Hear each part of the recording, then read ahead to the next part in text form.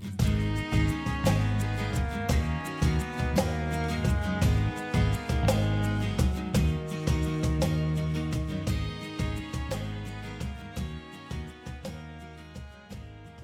sings my soul, my Savior God, to thee. How great thou art. Come on, underneath you guys sing it out. How great thou art. Then sings my soul, my Savior God, to thee. How great thou art. How great thou art. Amen.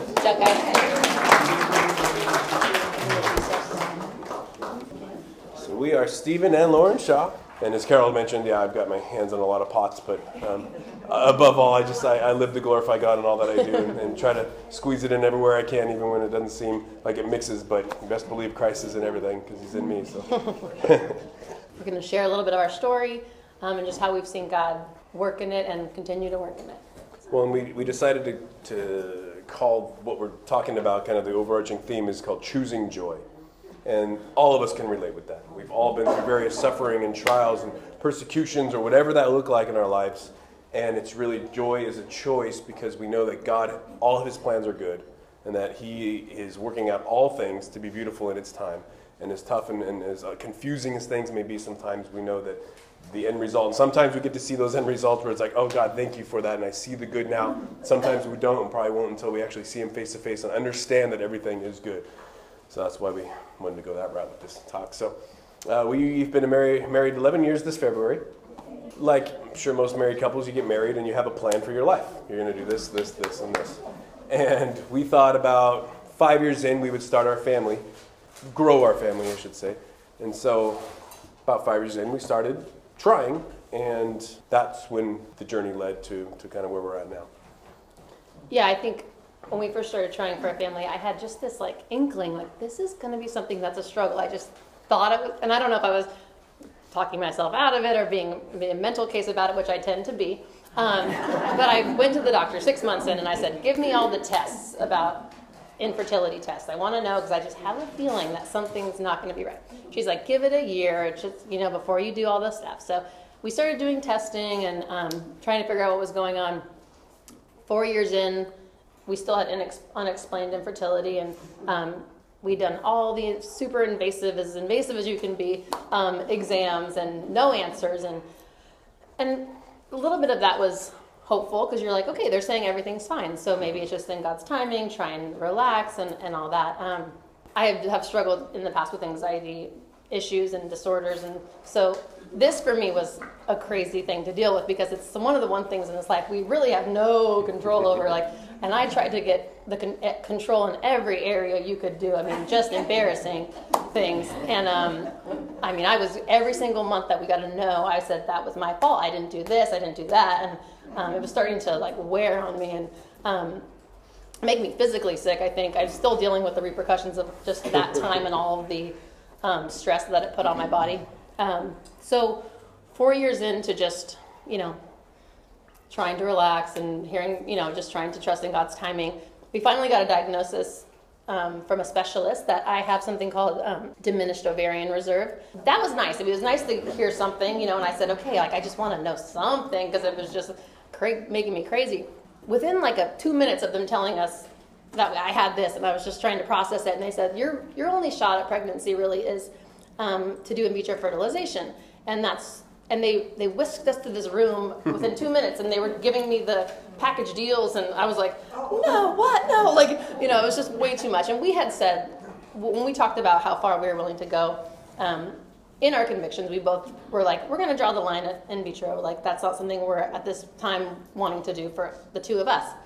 Though when I was faced with that decision, they're telling me that your only chance of being pregnant is to do IVF. Potentially being pregnant. It's not even guaranteed. Maybe we could try. Because at that point, I'm just the fact that I could never be pregnant was crazy thought to me. So I started making little exceptions in my mind. Well, maybe if we do it like this, or maybe if we do it like that. So which is not a cheap process, if none of you know. It's not like it's just, give it a try, a couple $1,000s here and there. No, it's quite a bit of money. And I know for some people it isn't that much of a burden, but for us, we were like, and not for sure, yes.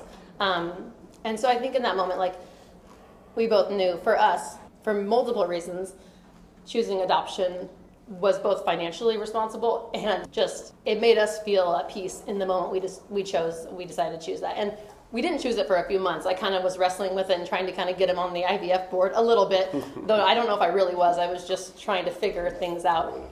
And he was so against it that I knew this is not for us. Like, if he had been more open to it, I might have been. And so we went to dinner one night. We said, we have to... Oh, wait, let's back up. So the whole adoption thing, the idea of adoption, the thought of what that looks like for our family was completely off my radar my entire life, even as we started trying. And it wasn't until we went to, how long into our marriage was that? South African missions trip. We served in an orphanage. And when I was... It was like 3 years into it. Okay. And I thought adoption was great. People who adopt, that's awesome. You guys you're better than me. It's just not something that I can do personally. It just seemed hard. Yeah. Just there's too many questions, too many unknowns, all that stuff. But then when you're there and you see these children that all they want is a family, and it's just like, wait a second, that's what adoption looks like. That's the face of a child that needs a family. Why do you do that I don't every know. time? I can't know. He's telling that story every time. And I can never not do this every time I talk about that. But on the way, I remember distinctly, we didn't really talk about it. There was no conversations about adoption at that point. It was just something that had clicked in my heart. And by the time we were flying home, something in me, and I swear it was God's voice saying, "You guys are going to adopt first." And I didn't know what that meant exactly. I'm totally up for adoption. That sounds great. And I think that I tell you on the plane at that point that, I think I'm open to adoption or I want to adopt or something. Well, yeah, he went into it so close off to it. And I remember praying in my prayer journal on the way over saying, if we're going to do this, you need to change his heart completely in it, because I'm not going to go into it on my own. Why did you have to start the waterworks? It's like, I can't hear him cry because then it makes me cry. And I don't typically work with if God, you do this, then I'll do that, because I don't think that's safe at all. But in this sense, I knew that we needed to be a team in this decision. And so because he was changed so much by the kids, and he was like, I want to adopt. We had fallen in love with a little 1-year-old girl and then a 14-year-old girl. And he's we would have taken them both with us home that on that trip if we could have. Yeah, he was like, I'd like both of them. I was like, what? You went into this let's take some steps back. So he obviously had been changed by it, which was awesome.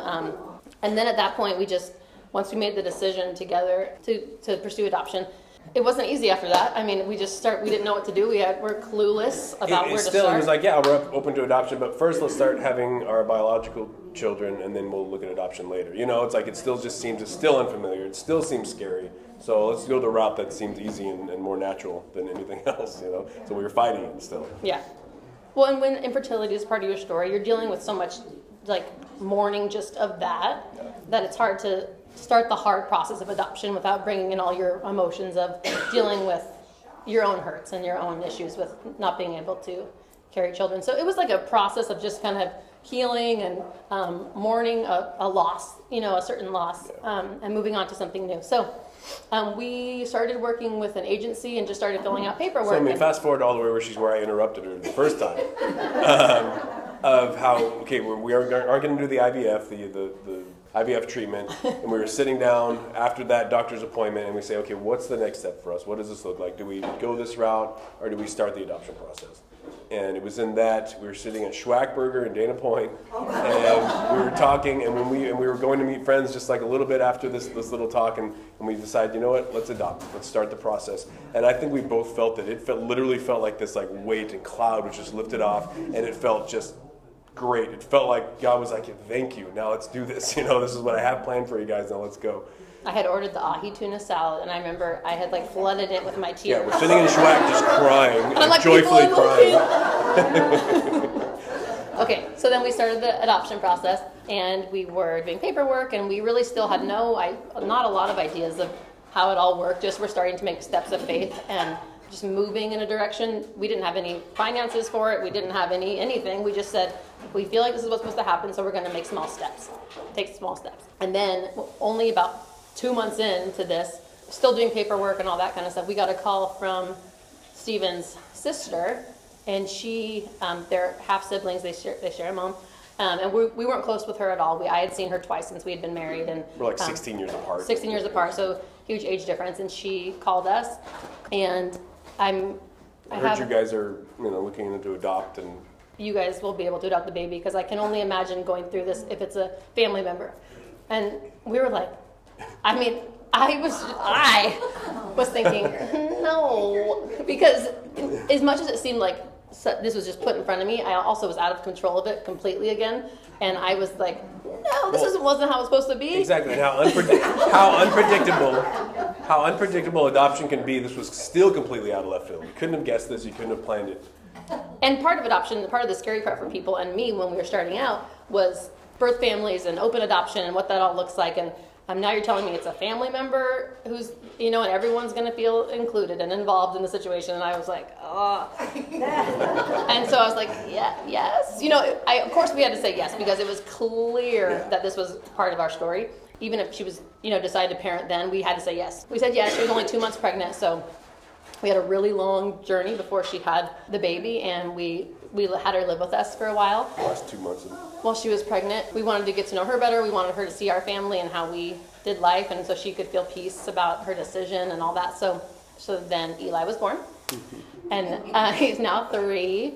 And some of the redemption quality in that story was that Lacey, his birth mom, was on a real bad path at this time. Like, she said, after she had Eli, it totally changed everything for her. She said, I don't want him to grow up one day and know me and be ashamed of me. So I want to change my life. So she just graduated, got her bachelor's degree. She just got a full-time job as an which, by the way, is the most educated that any side of my family is. Yeah, more than both of us. So we're like, how is this? This is strange. And she got a full-time job. She just got a house. It's you never hear that part of the story, and you can see God's hand blessing her in her life right now, and it's a great thing to see. Yeah, and yeah, we are just we feel like she is ours as well. Like we talk all the time. We see her probably every 4 months, and we're sending her constant pictures and constant updates and encouraging her and talking, because we just love her. And so Eli's 3, so when he was around 2, we started our next adoption process. We felt ready again, yeah. With an agency, and this one went normal, typical. And we were chosen by a birth mom who really just looked through profile books and chose our family. Which it took about 9 months. We had various situations presented to us that just didn't quite feel right, and then it was a long time of didn't hear anything from any birth mom or any, nothing presented, and then this one came along, and everything just seemed like the timing was good and everything. We were just trying to raise money all that time, slowly but surely, and it was going to be about 5 times as much as Eli's adoption, and so. Because adoption is so super expensive, and we had none of that to start, and so that was another thing. Whenever I try and tell couples who are in the beginning stages who said, we just don't have money, and I said, neither did we, but we just, and God provided every single cent of that. None of that came out of our pockets. It was just so encouraging to see, and that's a cool part of adoption too, is that we see our community rally around us, and it was not just about us at that point, it was about everyone watching. That part gets me. Take it on. Just to see the church act like the church, and it's a great thing to see, and family and everyone just pulling together to do what? Yes, it's a burden, and the paperwork stinks, and all the stuff you got to do, but we're bringing home this child into a family that's now going to be our family for the rest of their life, Yeah, it's a beautiful depiction of the church and us loving each other and serving alongside each other.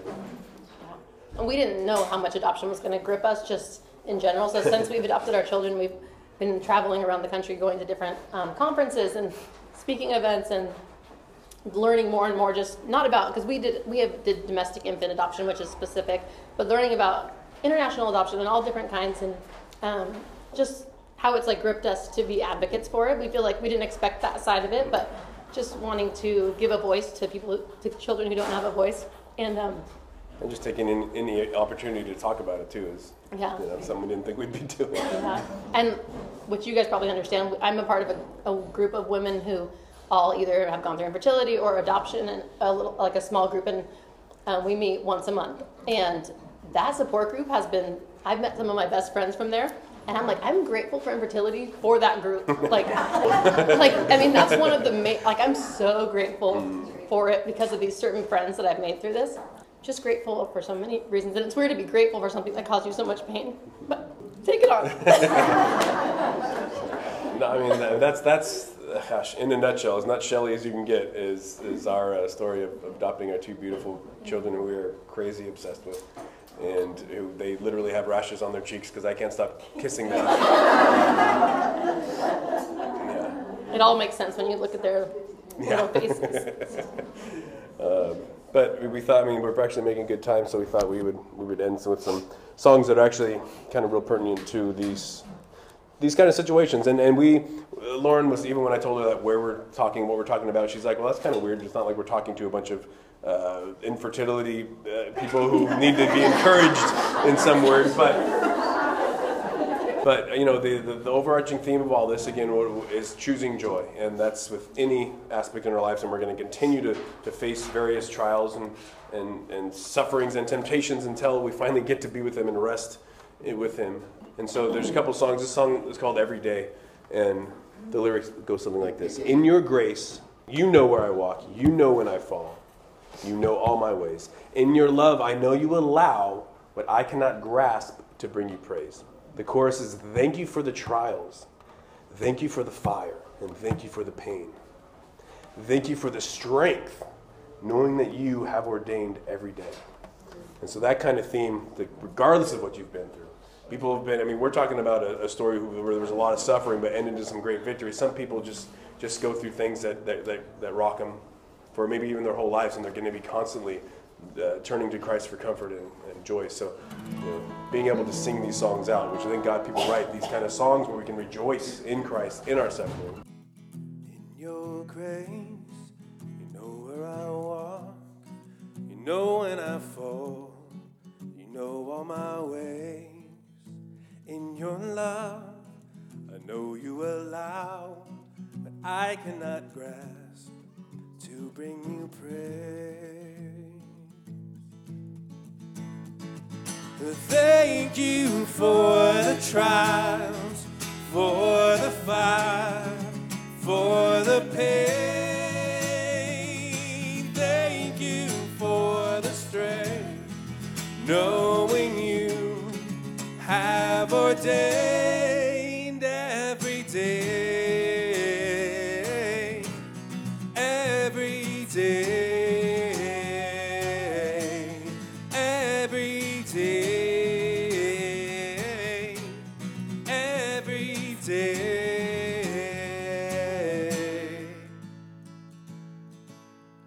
Your great power shown when I'm weak.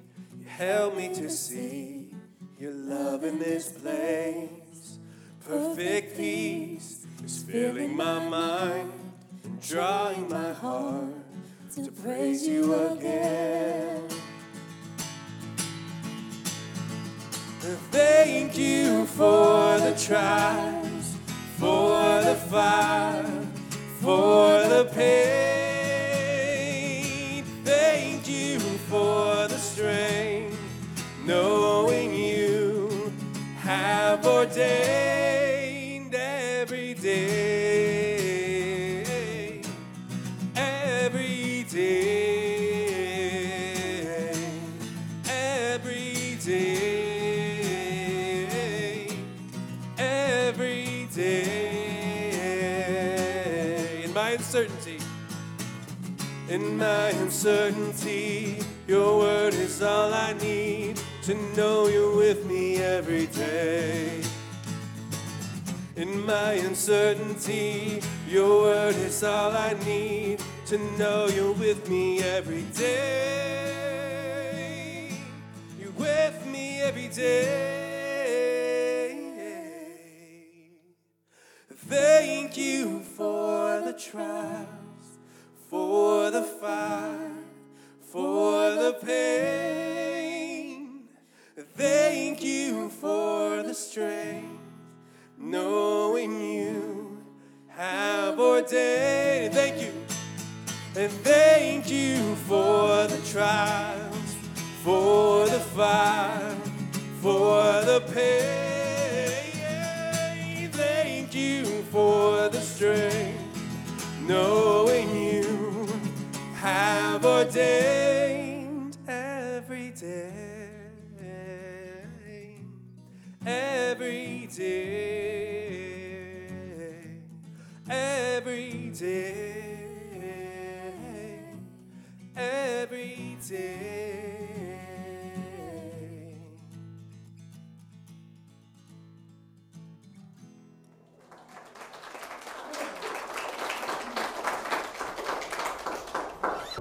That's our story, and we're sticking to it.